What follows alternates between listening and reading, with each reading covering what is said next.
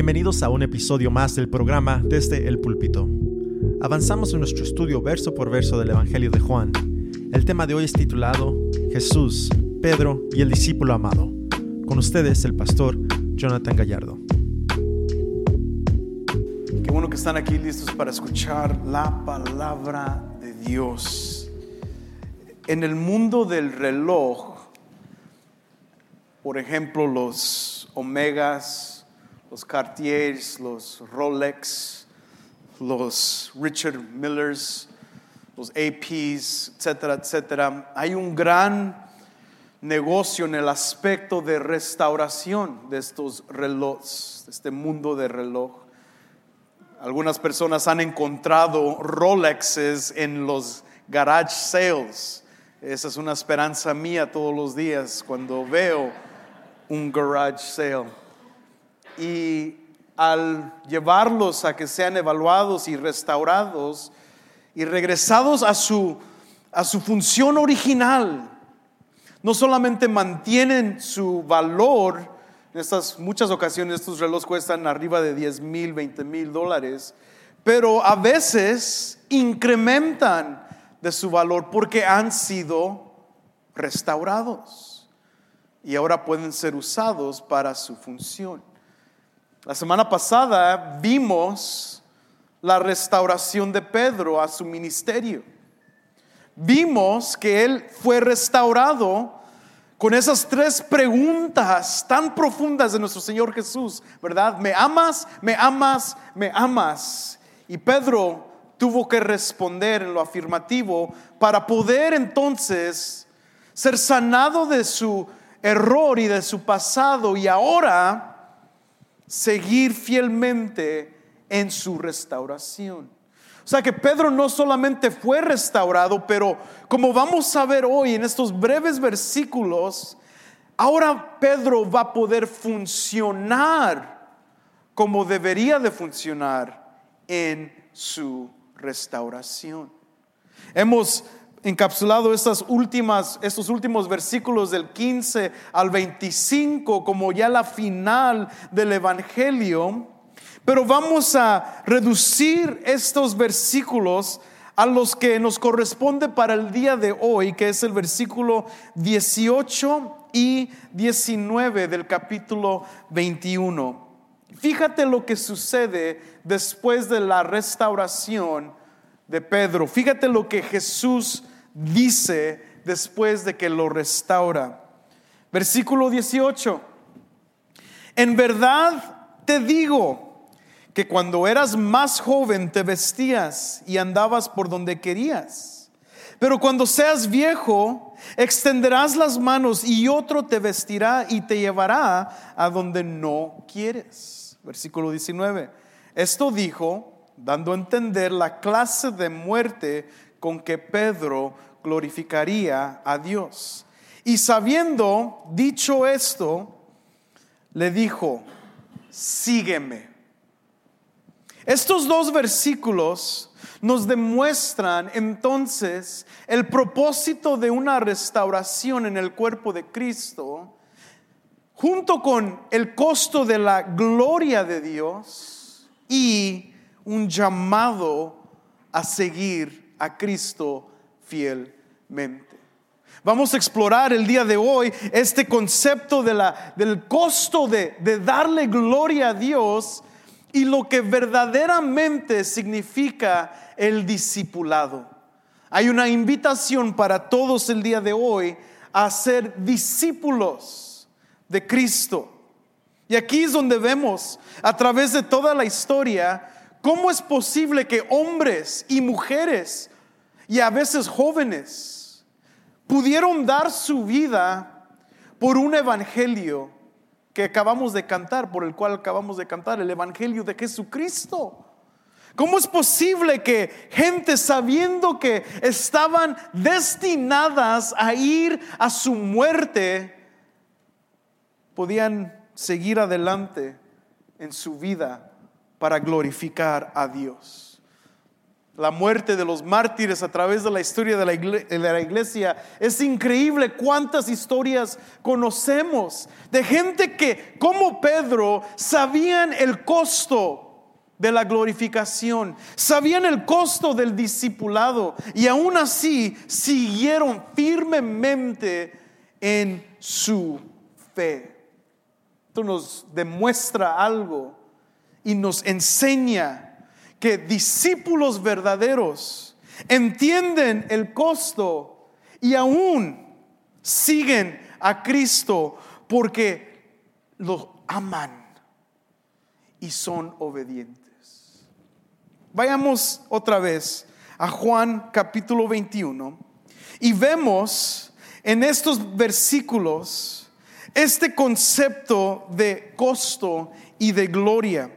De hecho, unos capítulos antes, Cristo Jesús mismo habló de su glorificación. En el capítulo 12, versículo 23, Él dijo que ya era el tiempo de su glorificación. Nosotros entendemos que Cristo estaba hablando de su crucifixión. O sea que su muerte iba a darle gloria a Dios. Que en su muerte, no solamente una muerte que llegó allí por obediencia al Padre, pero una muerte que iba a traer a hijos e hijas a los pies de Dios. Eso iba a ser glorificación. Entonces el Evangelio de Juan nos demuestra cómo este concepto de muerte, al igual, es sinónimo con glorificación. Una vida que entiende y que conoce el costo es una vida que glorificará al Padre, cueste lo que cueste. En el ministerio de Pedro no solamente se iba a enfocar en ser un buen pastor, como vimos la semana pasada, alimentar, apaciguar, pastorear a las ovejas. Pedro también tenía que vivir una vida que iba a finalizar con su muerte. Por eso Jesús dice en el versículo 18, en verdad te digo. En el griego tiene esto, lo hemos entendido, el doble amén. Amén, amén. En inglés se dice truly, truly. O sea que en verdad, en verdad. Este es un momento otra vez de alta seriedad con el apóstol Pedro, mientras caminaban después de comer. Mientras estaban caminando, podemos imaginarnos que Jesús toma un momento y se queda quieto y lo ve directamente a Pedro y le dice con esta frase muy conocida en la Biblia, que es muy seria: en verdad te digo. Y luego empieza a instruirle y enseñarle qué significaba o cuál era el propósito de su restauración. ¿Qué es lo que dice Jesús a Pedro? Le dice: en verdad te digo que cuando eras más joven te vestías y andabas por donde querías. Aquí vemos que Jesús le recuerda a Pedro acerca de su libertad en su juventud. Cuando Pedro era joven, él podía hacer lo que se le daba la gana, ¿verdad? No tenía esposa, no tenía cosa que preocuparse, no tenía hijos por quien trabajar, no tenía a nadie que responder. Él era libre. La juventud se marca o se caracteriza con esta libertad. Estaba ansioso, estaba libre de poder hacer lo que él podía hacer para cambiar el mundo. Cuando se topó con Jesús, Pedro vimos cómo su carácter, de hecho, lo puso siempre adelante. Fue el primero para hacer muchas cosas. Un carácter colérico, un carácter muy impulsivo, que es una característica de la juventud.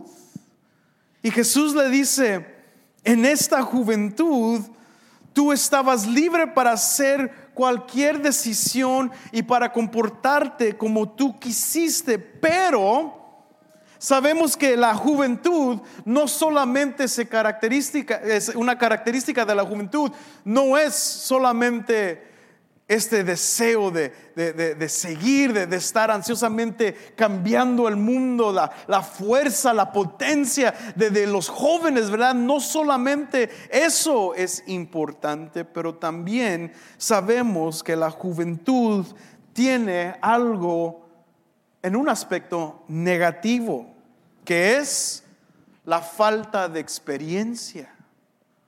Pregúntale a tus jóvenes que van a la universidad por 4 años y se endeudan con $60,000, $80,000 de deuda, y cuando están a punto de iniciar su carrera o van y aplican a un trabajo, sus empleadores le preguntan lo primero: ¿cuántos años de experiencia tienes?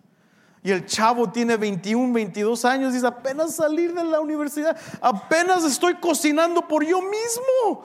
Mi mamá me cocinaba todo el college y todo me hacían por mí, y apenas estoy andando en mis propias fuerzas, y quieren 5 años de experiencia. ¿Dónde los voy a conseguir? Experiencia tiene un valor, tiene un costo. Demuestra que has vivido la vida y has aprendido de tus errores. Por eso Jesús, al mostrarle y recordarle a Pedro acerca de su juventud, le recordó de su falta de experiencia en eso. Como él, al tanto querer seguir a Dios, llegó a negarle. Y luego Jesús le dice: pero cuando seas viejo, ¿qué dice el resto del versículo? Pero cuando seas viejo, extenderás las manos y otro te vestirá y te llevará a donde no quieres. O sea, la diferencia en la juventud y en el anciano es que en el anciano hemos visto una vida que se caracteriza por una experiencia. Has vivido y has encontrado cómo navegar con ciertas limitaciones en tu vida. O sea que has aprendido después de error tras error. Y aunque esto a veces es lo positivo, el aspecto positivo, que queremos ver a gente de 50, 60 años ya maduros, ¿verdad? Porque ya han pasado una larga vida, pero a veces es lo opuesto, no aprenden, siguen actuando como si tuvieran 20 años. Pero en sí, el anciano demuestra que ha crecido y ha tomado la experiencia necesaria para vivir conforme por lo cual fue llamado.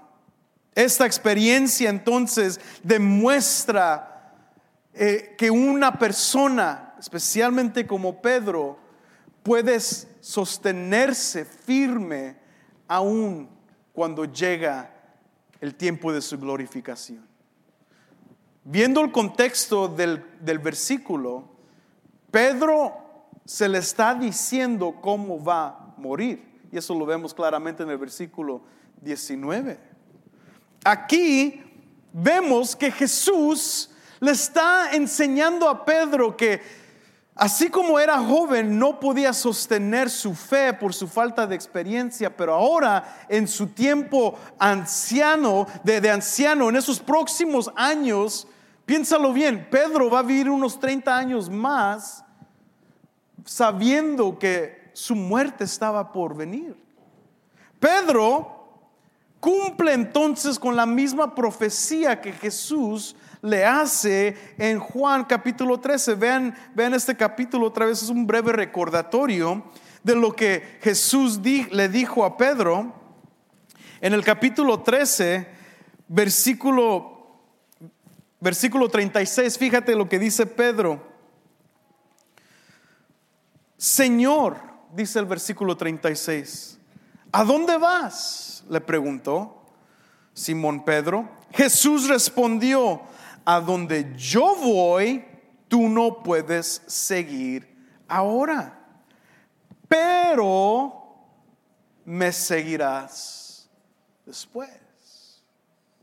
Fíjate el contraste de juventud y de experiencia. Jesús aquí le profetiza en el capítulo 13 lo que está por venir. En el versículo 37 dice: Pedro le dijo: Señor, ¿por qué no te puedo seguir ahora mismo? Yo daré mi vida por ti. ¿Y qué le responde Jesús? ¿Tu vida darás por mí? En verdad te digo que no cantará el gallo sin que antes me hayas negado 3 veces. O sea que en su juventud Pedro no podía sostener su fe. Por eso Jesús en Lucas está orando por Pedro. Le está diciendo: yo voy a orar que el diablo no te tumbe. Voy a orar que te mantengas firme.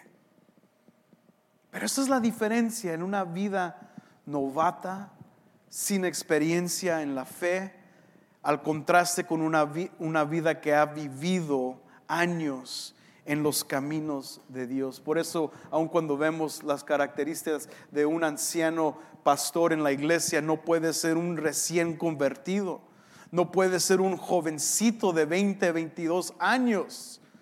Gracias a Dios que yo ya pasé eso, ya estoy llegando a los 40, hermano. Ya se me cayó el pelo, ya soy legítimo 40 años. Y la barriga me está creciendo, o sea, ya soy pastor. Cuando te crece la barriga es que eres pastor. Bueno, voy a renunciar a eso estos próximos meses. Pero uno llega a cierta experiencia en la vida. No estamos aquí contando chistes y bromas todo el tiempo. Hay seriedad en las cosas de Dios. Entendemos el costo de gloria. Y Pedro, al ser examinado por Cristo Jesús, le dice exactamente lo que su juventud iba a ser. Pero también Jesús en el capítulo 21 le dice qué iba a ser de su vida.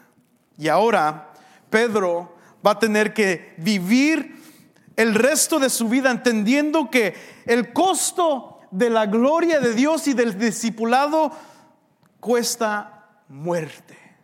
Fíjate, regresando al capítulo 21, versículo 18, dice Jesús: pero cuando seas viejo extenderás las manos. Aquí es un recordatorio de cómo Él iba a morir sobre una cruz. Esta es la manera de muerte. Así como Cristo murió, Pedro morirá. Y qué increíble ver el contraste de su juventud. Lo negó 3 veces, pero ahora en su vida y en su experiencia de anciano, Pedro va a poder vivir y por la pura gracia de Dios va a poder imitar a Cristo en su muerte. Esto para Pedro va a ser la segunda oportunidad que él tanto deseaba. Vivir para Cristo, glorificar a Cristo, aunque le costara la vida. No lo pudo hacer en su juventud, pero con la ayuda y la gracia de Dios va a llegar Pedro a cumplir su propósito. Fíjate la voz del mártir. Primera de Pedro, voltea conmigo a Primera de Pedro. Es increíble leer las historias de los mártires del primero y del segundo siglo. Y es siempre increíble ver lo que ellos dicen cuando están a punto de muerte. Estaba leyendo un libro acerca de los 5 reformadores de Inglaterra en el siglo XVI. Y uno de ellos se llamaba John Hooper. Y John Hooper estaba tan en contra de las enseñanzas de la Iglesia Católica Romana que llegó a la Reina María, o Bloody Mary como es conocida por la historia, aquella que mató a miles de protestantes durante su reinado. Y John Hooper era uno de ellos que predicaba en contra de las cosas del papado y de la Iglesia romana. Y John Hooper, cuando llega en el 1553, llega a ese tiempo, en febrero 9, el día de su muerte, cuando estaba en la higuera, en la hoguera, punto a ser quemado vivo. Vemos la misma característica de muchos de los mártires del primer y segundo siglo, al igual en el siglo XVI y aún hoy en día. Que Hooper decía: denme las hojas para poder quemar. O sea, yo las mantengo y las pongo, y se las ponía debajo de sus propios brazos. En ese tiempo el poste que sostenía a la gente que iban a quemar, se lo ponían al cuerpo de la persona sobre el poste, parado firme para que todos lo vieran, y fijaban un anillo abajo que sostenía de metal, sostenía sus piernas. Tenían otro como el cinto que sostenía su cintura, y otro en el cuello para que el cuerpo no se cayera, o para que la persona no corriera cuando estaba en fuego. No querían ver a una persona correr por todos lados en lumbre, en fuego. Y Hooper les dijo: yo no quiero que me pongan esas cosas. Yo aquí me quedo porque sé el costo de mi vida y cómo voy a glorificar a Cristo en mi muerte. No se las pusieron. Y la historia de Hooper es interesante porque lo queman, pero es febrero, en Inglaterra el clima es como aquí, bien frío, estaba lloviendo, mucho viento, y lo empezaron a quemar desde abajo, porque lo quemaban, lo prendían lumbre, y la lumbre solamente le llegó a las rodillas, pero y luego se apagó. Y otra vez lo prendieron y llegó más arriba, y llegó a su cintura y se apagó otra vez. Y pasaron, dicen los historiadores, 10 a 15 minutos y su parte baja estaba quemada. Ya se miraban las ampollas creciendo y su carne cayendo de sus huesos. Y él se mantuvo firme y decía: que la misericordia de Dios me sostenga, que me sostenga su misericordia, orando y orando hacia Dios en ese tiempo de muerte. Pasaron 5 minutos. Imagínate, hermano, pararte con todos tus bajos quemados, y luego otra vez encienden el fuego, y empezó por fin a crecer, hasta que media hora de intentar de quemarlo, por fin llegó a su cabeza. Sus labios empezaron a desvanecer. Pero en todo eso el martiriólogo John Fox cuenta la historia que él estaba allí, que él estaba pidiendo que Dios perdonara a los soldados que lo estaban haciendo eso a él. Pero en ese tiempo de muerte, de fuego, este discípulo entendió el costo de su vida por Dios. Y fíjense lo que dice Pedro, a un punto de también sufrir lo mismo. Fíjate cómo exhorta a la iglesia. Primera de Pedro, capítulo 4, versículo 14. Si ustedes son insultados por el nombre de Cristo, dichosos son, pues el Espíritu de gloria y de Dios reposa sobre ustedes. Ciertamente por ellos Él es blasfemado, pero por ustedes es glorificado. Que de ninguna manera sufra alguien de ustedes como asesino, o sufra alguien de ustedes como asesino, o ladrón, o malhechor, o por entrometido. Pero si alguien sufre como cristiano, que no se avergüence, sino que como tal glorifique a Dios. Una vida marcada por sufrimiento. Fíjate su ejemplo, versículo 17: porque es tiempo de que el juicio comience por la casa de Dios. Y si comienza por nosotros primero, ¿cuál será el fin de los que no obedecen? Si el justo con dificultad se salva, ¿qué será del impío y del pecador? Así que los que sufren conforme a la voluntad de Dios encomienden sus almas al fiel Creador, haciendo el bien. Estas son las palabras de uno de los primeros mártires de la historia de la iglesia, que entiende el costo de la glorificación. Que entiende cuando dice: yo quiero glorificar a Dios. Que mi vida sea un perfume que le sea grato, que le glorifique. Esto para Pedro y para muchos de los primeros mártires de la iglesia y para el verdadero discípulo cuesta. Y aunque hoy vivimos en un mundo donde, dentro de los Estados Unidos, vivimos en un mundo donde no nos están matando por ser cristianos, donde no nos están quemando por ser cristianos, implica muchas otras cosas que aún cuestan. Porque la vida cristiana, lo hemos repetido, nunca fue diseñada para ser fácil. Hay dolor, hay pruebas, hay dificultad. Nadie te vendió algo para venir aquí el día de hoy, ¿verdad? Nadie te dijo: hey, si vienes, Dios te va a dar $500 en un milagro. Y nadie te está manipulando en tu manera de dar diezmo. Por eso no predicamos diezmo aquí, de que si tú siembras tu 10%, Dios te lo prometo, te lo juro, que te lo va a replicar 20 veces. No es una manipulación del diezmo.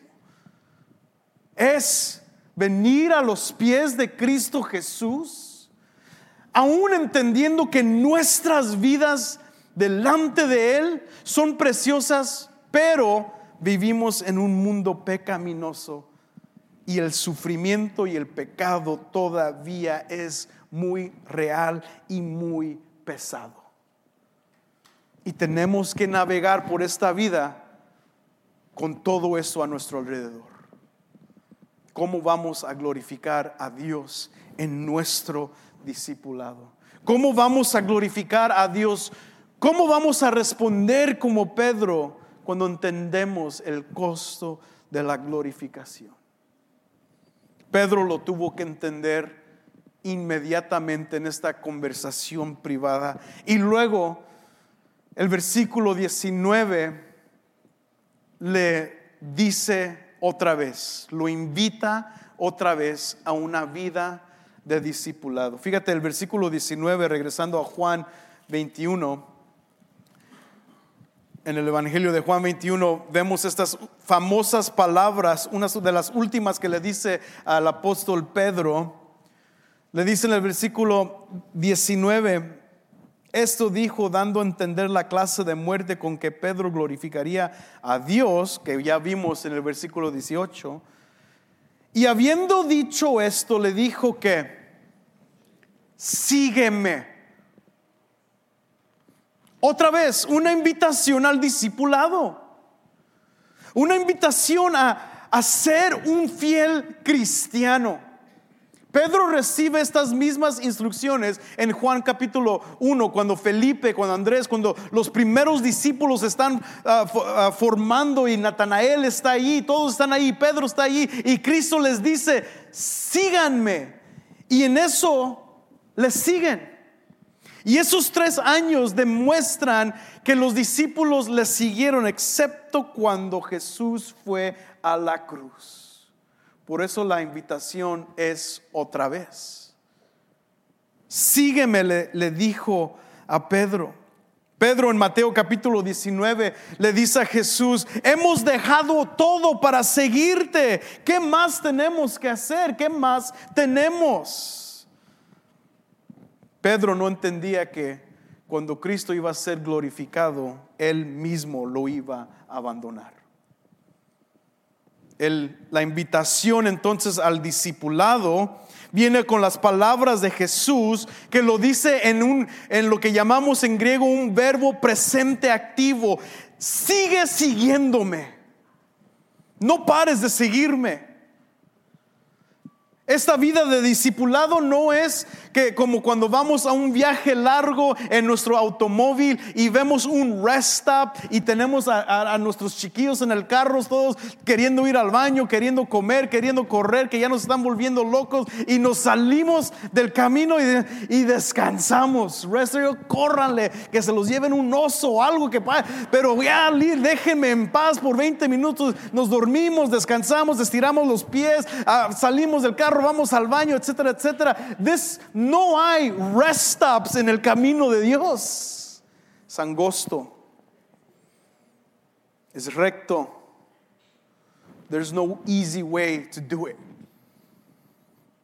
No hay manera fácil de navegar el camino de Cristo. Cuesta.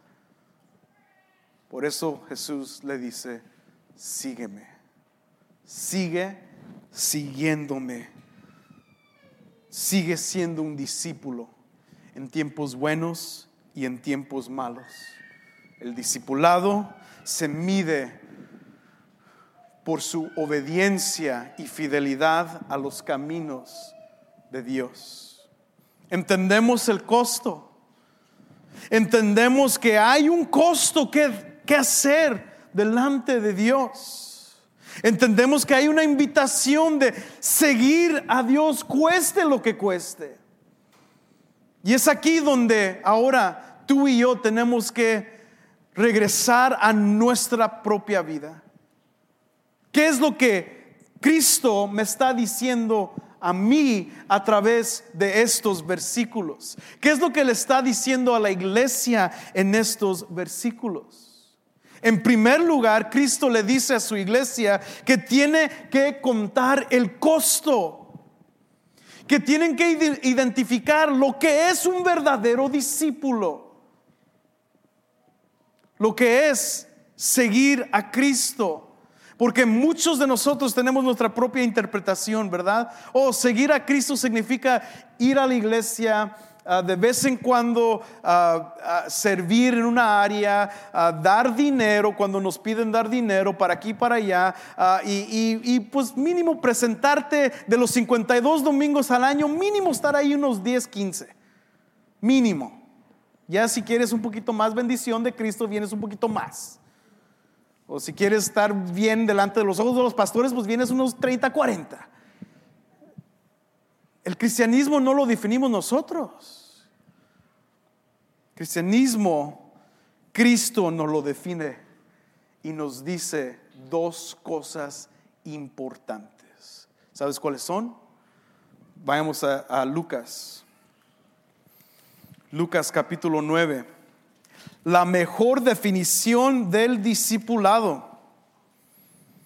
Cuando Cristo le dice a Pedro: sígueme, esto es lo que tiene en mente. Lucas capítulo 9, famoso versículo 23 al 25. Versículo 23. Y a todos les decía: si alguien quiere seguirme, niéguese a sí mismo, tome su cruz cada día y sígame. Ahí está. Easy. Niéguese a sí mismo y tome su cruz.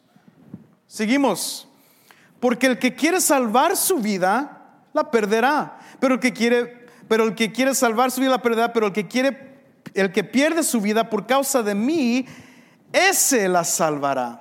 Pues ¿de qué le sirve a un hombre haber ganado el mundo entero si él mismo se destruye o se pierde? Porque el que se avergüence de mí, yo de mis palabras de este se avergonzará el Hijo del Hombre cuando venga en su gloria, y del Padre y la de los santos ángeles. Pero en verdad les digo que hay algunos de los que están aquí que no probarán la muerte hasta que vean el reino de Dios. ¿Cuál es la definición entonces del discipulado? Negarse y cargar su cruz. ¿Qué significa negarte a sí mismo? Negarse a sí mismo inicia primordialmente, recuerda, estas palabras Jesús lo da en un contexto religioso. Hoy en día no hay nada diferente. Muchas personas de su propia manera, aún en el mundo postmoderno, donde ya la religión no es tan relevante, pero hay ciertas verdades que nos dan alivio sobrenatural, o nos llevan al cielo, o nos conectan con la Madre Dios o a la Madre Tierra. Hay muchas cosas en este aspecto postmoderno que nos dan descanso, salvación, pero en sí, lo primordial de uno como cristiano en un mundo religioso es de negarse de todas sus propias actividades para salvación propia. O sea que la salvación no está en nosotros y no podemos seguir viendo hacia nosotros para salvarnos. O sea que no somos lo suficiente inteligentes, no somos lo suficiente santos para merecer salvación. Negarnos a nosotros mismos es decir que yo no tengo la fuerza para rescatarme de mi pecado y necesito a Dios que me salve. Eso es negarte a ti mismo. Morimos a nuestros intentos de méritos que no sirven de nada. Tu religión y nuestra religiosidad no sirve de absolutamente nada delante de los ojos de Dios, porque es solamente a través del trabajo de Cristo Jesús que nos da acceso a Dios y provee salvación. La vida cristiana es una vida que continuamente vive en negación de sí mismo, en voltear nuestras espaldas a nosotros y seguir a Cristo. Negarte a ti mismo empieza con negar tu orgullo, de vivir una vida orgullosa en el deseo, en el sentido de que yo puedo, que yo estoy bien, que nada, no necesito a nadie, no necesito a nada, no me hable nadie, yo estoy bien, yo aún con Dios somos cuates, no necesito que nadie me diga nada. Niega tu orgullo y luego negarte a ti mismo va más profundo, con arrepentimiento genuino de pecado. ¿Quieres negarte a ti mismo? Arrepiéntete de tu pecado. No es sentirte mal por lo que haces y simplemente venir a la iglesia y decir, Dios, sorry, fallé otra vez, pero pues soy humano, tú sabes, Dios. No es sentirte mal. No es este sentido en el mundo religioso de, bueno, pues la regué y sigo en mi pecado y me gusta mi pecado, pero si voy a la iglesia y dono $1,000, eso me va a ayudar. O si voy a la iglesia y trabajo en la construcción y hago algo para ayudar a la iglesia en el aspecto de construcción, pues eso mínimo me va a ayudar y me va a aliviar la conciencia.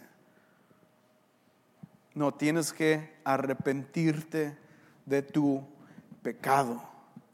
Cuando volteas de tu pecado y volteas hacia Dios, es a Él quien buscas por gracia para ayudarte a vivir esta vida pecaminosa y mantenerte santo delante de Él. ¿Cómo vamos a poder vivir delante de Dios, delante de Jesús? ¿Cómo vamos a poder mantenernos firmes? Con la pura ayuda de Cristo Jesús, con el Espíritu Santo intercediendo por nosotros todos los días. Somos tan débiles que ni podemos orar por nosotros mismos. Jesús está intercediendo. El Espíritu Santo gime por nosotros internamente, gimiendo con palabras que no se pueden ni entender. El Espíritu Santo mismo nos empuja hacia el cielo y a vivir una vida santa, aun cuando nosotros mismos no lo podemos hacer. Pastor muy importante en el siglo XX, James Montgomery Boyce, un pastor que fue muy conocido por traer otra vez regresar a la iglesia a la gloria de Dios. Y él dice, comentando acerca de este versículo, el arrepentimiento no es una cuestión de emoción ni de palabra, es un cambio interior, del interior de nuestra mente y de una actitud hacia el pecado que conduce un cambio de comportamiento. Aquí no puede haber compromiso.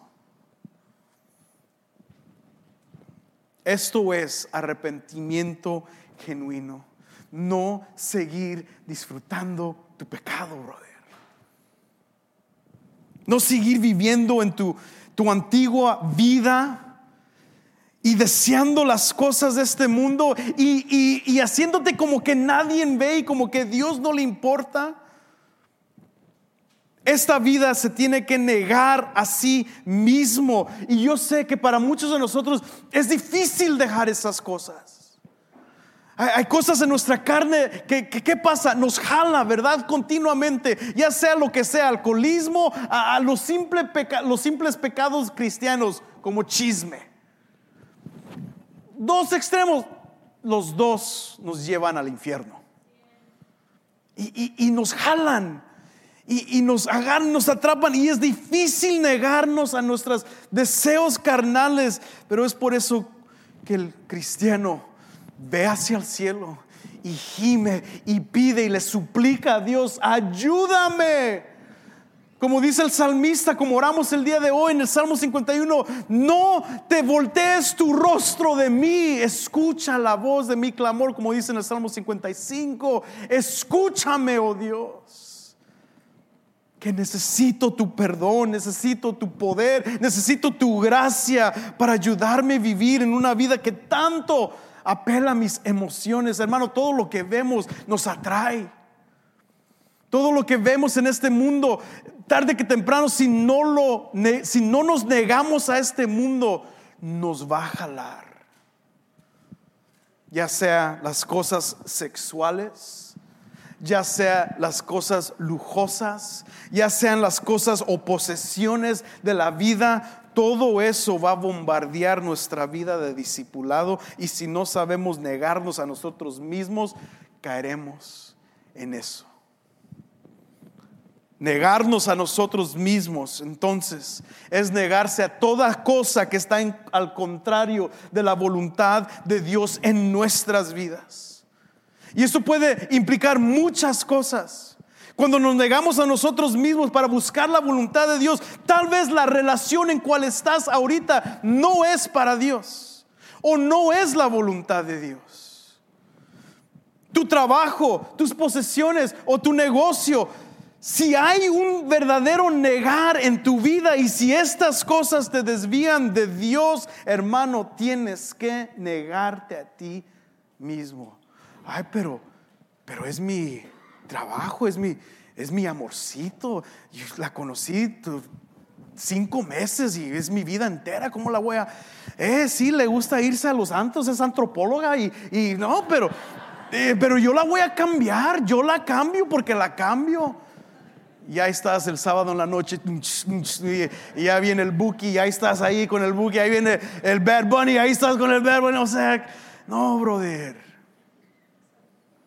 Negarse a sí mismo cuesta y es doloroso. ¿Tú crees que cuando Jesús le dijo a Pedro que vas a estirar tus manos y te van a llevar donde no quieres ir, tú crees que Pedro dijo: qué chido, yes, I love that, I was waiting to hear that? No, él tuvo que vivir su ministerio sabiendo que él iba a sufrir, que iba a morir. Niégate a ti mismo. El discipulado también implica cargar tu cruz. En el día de Jesús, la cruz, cuando un criminal estaba cargando su cruz, eso significaba que estaba rumbo a su muerte y que nada lo podía salvar. Ya su condena era puesta y ya iba rumbo a ser ejecutado. Es lo mismo en la vida cristiana. Ya no eres dueño de tu propia vida. Ahora Cristo es tu Señor. Cuando oras, tú dices: oh Señor, oh mi Dios, you are my God, you are my King, oh Rey. ¿Verdaderamente significa algo para ti? Los criminales que cargaban su cruz estaban rumbo a su muerte. Y cuando uno carga su cruz para seguir a Cristo, saben que están rumbo a su muerte. Y no es necesariamente que te van a matar por ser cristiano, sino que estás muriendo a tus propios placeres todos los días. Estás muriendo a tu vida carnal todos los días. Estás muriéndote a ti mismo todos los días por seguir a Cristo. Y nada te va a desviar. Nada. Un discípulo entonces que abandona sus posesiones, que carga su cruz, que aún se aleja de su carrera, un discípulo que se niega, puede soltar todo eso, y al soltarlo puede cargar entonces su cruz. Tú no puedes intentar de cargar tu cruz y tratar de sostenerte de las cosas del pasado o de tu vida pecaminosa. Oh God, mira, te quiero seguir, pero déjame todavía mantenerme con esto. Es que está bien bonita. Es que mira, estoy feo y eso, y ¿quién más, Dios? Déjame, Dios, mínimo, aguántame, no. O dejar mis posesiones. Imagínate el rico joven que vino con Jesús y le dijo, ¿qué más tengo que hacer? Y Jesús le dice, suelta tus posesiones. Y él quería seguir a Cristo, pero a la misma vez detenerse de todas sus riquezas, y tuvo que hacer una decisión. Desafortunadamente hizo la mala y se mantuvo con esas posesiones. Y Jesús dice, ¿qué le vale a alguien tener todo y perder su alma? It's not worth it. It's not worth it. Carga tu cruz. Es como escribe la escritora que estaba como secretaria en la iglesia de James Montgomery Boyce, Elizabeth Elliot, escribe, simplemente decirte no a ti mismo y sí a Dios. Qué fácil es decirnos sí a nosotros mismos, ¿verdad? ¿Has visto cómo lo ha hecho Amazon para facilitar tu compra? Es añadirlo al carrito o cómpralo ya. Buy now. It's easy. Porque si lo pones en el carro, vas a debatir, should I buy? No lo hiciste. Pero en cuanto lo primas el botón, ya ni modo, ya tú dices, pues ya, me va a llegar. Mis zapatitos nuevos, mi ropa nueva, lo que sea. Es tan fácil de darte a ti tus placeres. Cargar la cruz es decirte no a ti mismo y sí a Dios. Y lo hacemos con gozo. Pedro luego dice de Jesús como un cordero que iba al matadero y no decía nada. ¿Por qué tú sufres más y otros no sufren tanto como tú? Eso no te debe de preocupar. Tú no vives tu vida basándote en las cosas de los demás. Y esto lo vamos a ver un poco más la próxima semana, porque Pedro voltea hacia atrás y ve a Juan y dice, ¿y este? Y Jesús le dice, don't worry about him, bro. No. En sufrimiento, en dolor, tú sigues a Cristo. ¿Por qué tú sufres más que otros? No sabemos, pero llegará el momento de tu glorificación, y cuando estés delante de Dios, y ahí ya no habrá más llanto, ni dolor, ni sufrimiento, ni lágrimas, ni nada de eso. Has llegado al final como un buen soldado.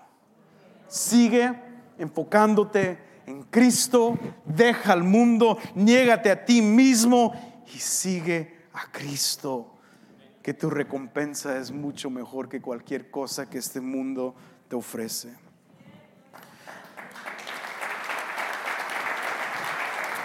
Ponte de pie en esta mañana. ¿Cómo vas a glorificar a Cristo? ¿Cómo vas a glorificar a Cristo en tu vida en estos próximos días y horas? El pastor J.C. Ryle, el que escribió el libro de los 5 reformadores, escribe una observación breve acerca de estos mártires. estaban proclamando mucho en contra de las cosas del papado y de la Iglesia Católica Romana. Pero fíjate la observación de J.C. Ryle a la Iglesia de Inglaterra. Dice, algo no menos importante podría decir acerca de la extrema impotencia de la Iglesia de Roma al hacer mártires de Hooper y sus compañeros. Creo que el papismo nunca se hizo tanto daño como cuando quemó a nuestros reformadores.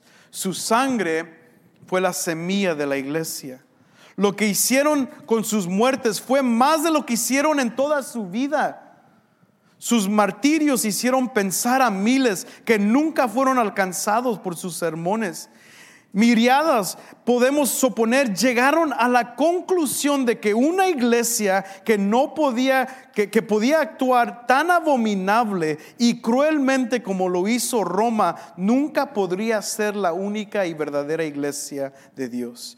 Y que una causa que podía producir tan pacientes e inquebrantables sufrientes seguramente debía ser la causa de Cristo y de la verdad. En su muerte glorificaron a Dios. Hermano, que tu vida glorifique a Dios. Gracias por tu sintonía. Deseamos invitarte a que vayas a nuestra página de YouTube, Vida Abu Productions, y puedas ver los videos de los podcasts El Docente y Vida Podcast. También puedes ver esta prédica en video en YouTube en Vida Abundante Cícero. Para cualquier otra duda, visita nuestra página web www.vidaabu.com.